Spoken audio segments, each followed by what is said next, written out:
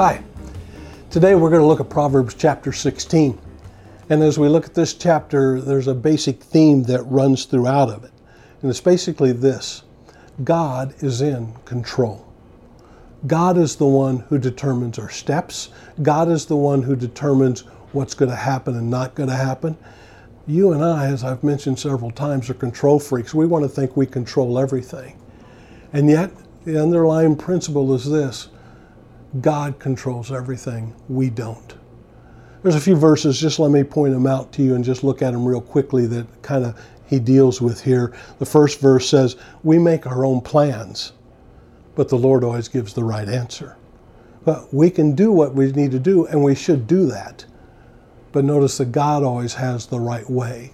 God always has the right plans. God's way is always best.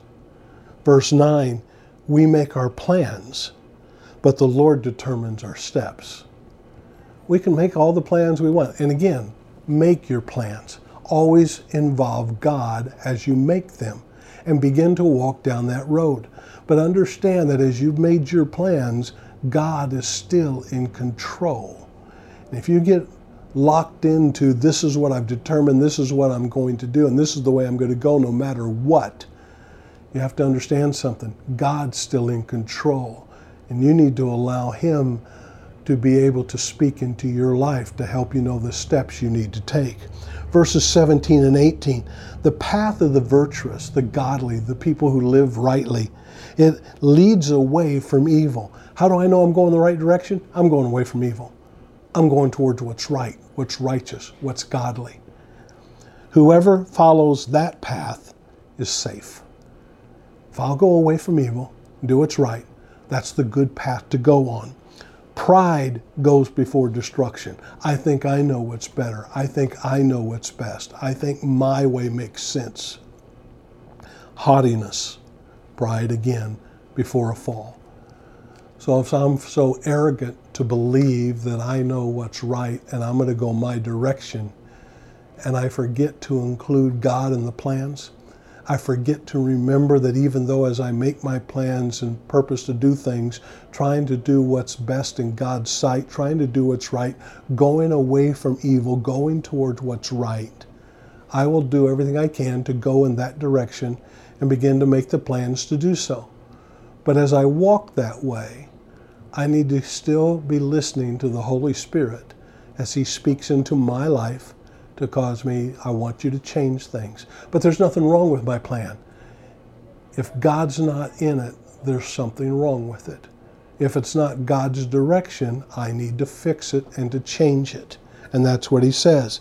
Verse 25, there's a path before each person that seems right, but it ends in death.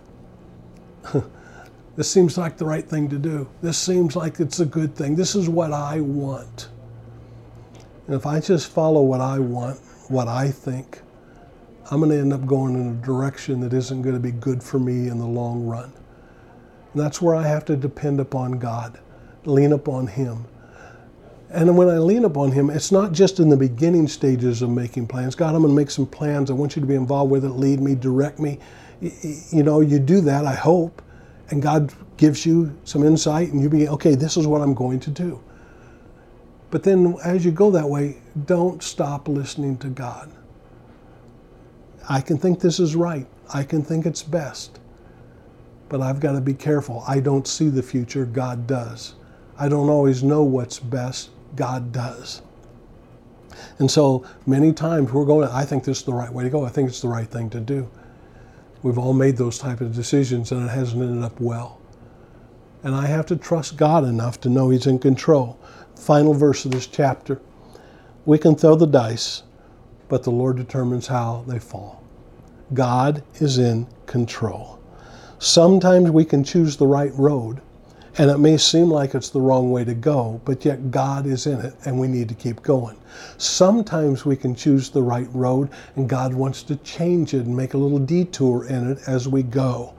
I need to do what is right and know that God will be faithful. Walk with Him. Let Him lead you. Trust Him. He's in control of everything. Keep the faith.